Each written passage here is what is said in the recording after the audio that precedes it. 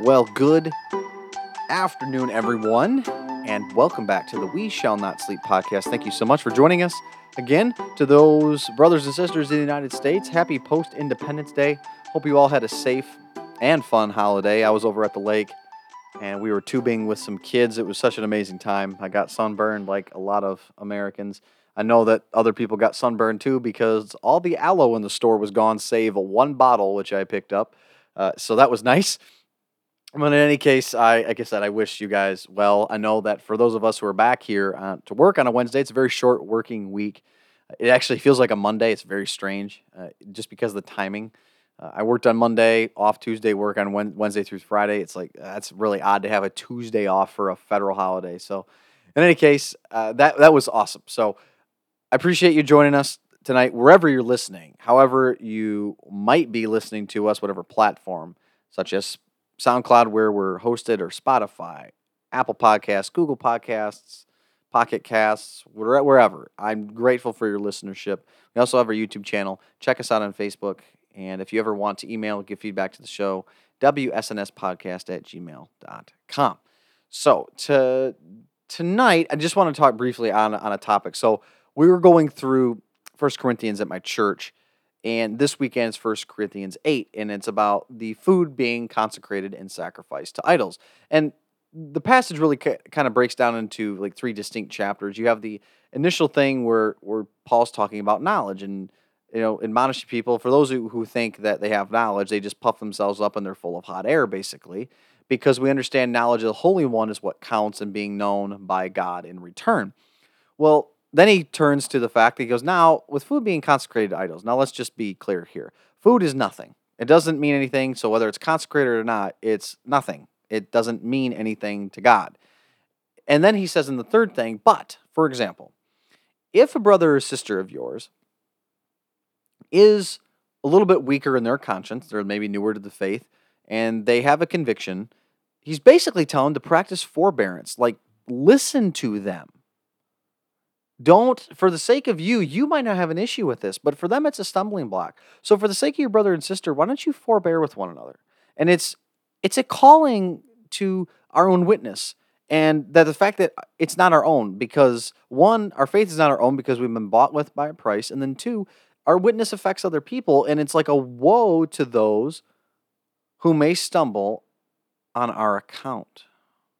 And my goodness, as somebody who has become more of a prominent figure in the lives of some of these children that look to as somebody to play with, wrestle with, play in the water, look after, babysit, take on adventures, it's something that, oh my goodness, the weight of that hits you, and like, I've better not only be on my best behavior because that's something I ought to be doing, but these kids are like sponges, and for those of you who are parents or grandparents, you know how quick kids pick up on something, whether it's a phraseology, particular word, a pattern of behavior, or obedience, disobedience. They absorb everything, especially someone who's new, that they're trying to figure out whether or not that's a safe person or a trustworthy person or not. They are nothing but a sponge, and all their sensory information is being pointed in that direction. They're saying, well, who is this person? What is this person to me? Can I trust them?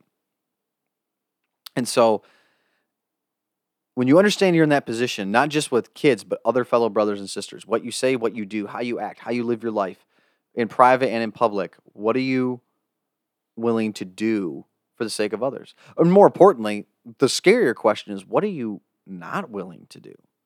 Is there a point where you're going to say, you know what? I'm just not going to do that. I don't feel comfortable, or I can't do that at all. Like, that can be rough.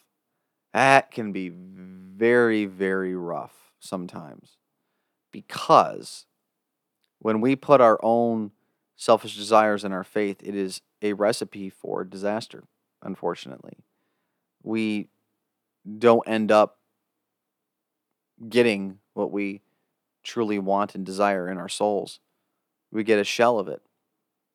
And that's where, when it comes to faith for other people, is that it's a reminder that this isn't about us. Paul is calling us higher, that we are accountable to each other. We usher in the kingdom of God. That's what we're supposed to do. We gather together Sunday mornings to worship the collective and triune God.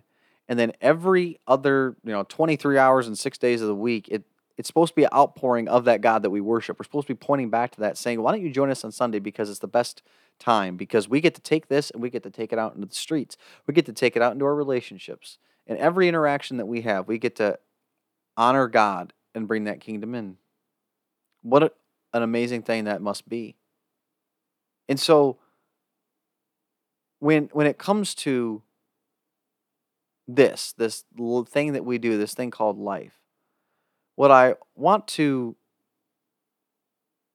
remind us of is that we don't do this alone. You see, isolation and loneliness is become more of a bigger thing. Depression. We've lost two of my classmates from 2016 from Olivet due to suicide. Beautiful people that you just would never know that they struggled in that way. And it just breaks your heart. It's a reminder that no matter how much we give, sometimes you don't really know what's going on because people are very good at guarding themselves, especially now in a social media era. We can project the image so well of what we want other people to see that how many of us besides God actually know what's going on in our hearts, including our family members, including our spouses. And that isolation, especially spiritually, if you feel like you're on an island all by yourself, can be so devastating to those whose faith is not built upon the rock. Because we know, and I'm not talking about living a life free from adversity or struggle or um, admonition. Like it doesn't. I'm not talking about that because we're promised that. Like that's going to happen if we're living our life in such a way that it's supposed to, be. Um, it's supposed to be countercultural. You're going to run into those problems. But then I think to myself too, what if there's brothers and sisters in our lives that through prayer and through fasting, they would be called to the aid of another person?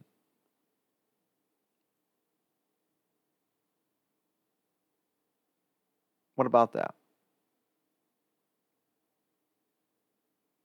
Hmm. Just something to be thinking about. I, it's amazing that when you start reading your Bible more, you start digging into what Scripture says. And again, Proverbs, Ecclesiastes, I cannot tell you enough the wisdom of God. The things that come out of that. Basically, wait patiently for the Lord, delight in God, He'll give you the desires of your heart, and then fear God and keep His commandments. For that's the beginning of wisdom. But fools basically despise knowledge, and they don't like reproof. They're stupid. This is an amalgamation of Proverbs, Ecclesiastes, Psalms, all the ancient words. And I promise you, once you get to that, if it's something that you're craving, and you're not, I'm not talking about batting 1,000. Still going to be susceptible to temptation. We'll still sin. We'll still have bouts of anger. You ever see me on the golf course? It can be embarrassing. Stuff I have to get down on my knees and repent for because it's flat out embarrassing. That it's it's just it's just something that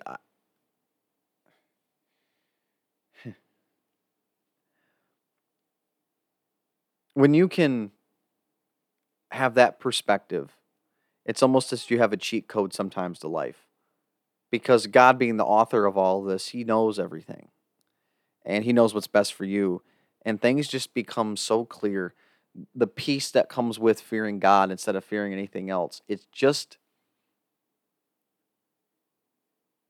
a reminder of that our Creator wants such a intimate relationship with us. He doesn't demand it. He he desires it. And He wants us to desire the same thing. And it's so beautiful. His faith to us never wearies. He's always there lending a hand. And we get to be sojourners of that. We get to speak that truth, regurgitate it, and bear that image every day. And we get to do so with each other, not in isolation. We get to be there for each other. And it just something that makes me smile. Because during this holiday weekend, I was with a wonderful family. And all I can think about is how do we impact Christ? How do we share the gospel? How do we do this better? So here's some things that I've been thinking about, guys. Sincerely, thank you for putting up with me. We got some good things coming that by the end of the year. I know I keep saying that, but I wouldn't say it if it wasn't true. And talking about forbearance, you guys have certainly been doing that here. So I love you guys. I hope that you continue to receive God's blessing in many ways as you continue to reach out and fear God and keep His commandments. In that regard, may God bless you and may God keep you.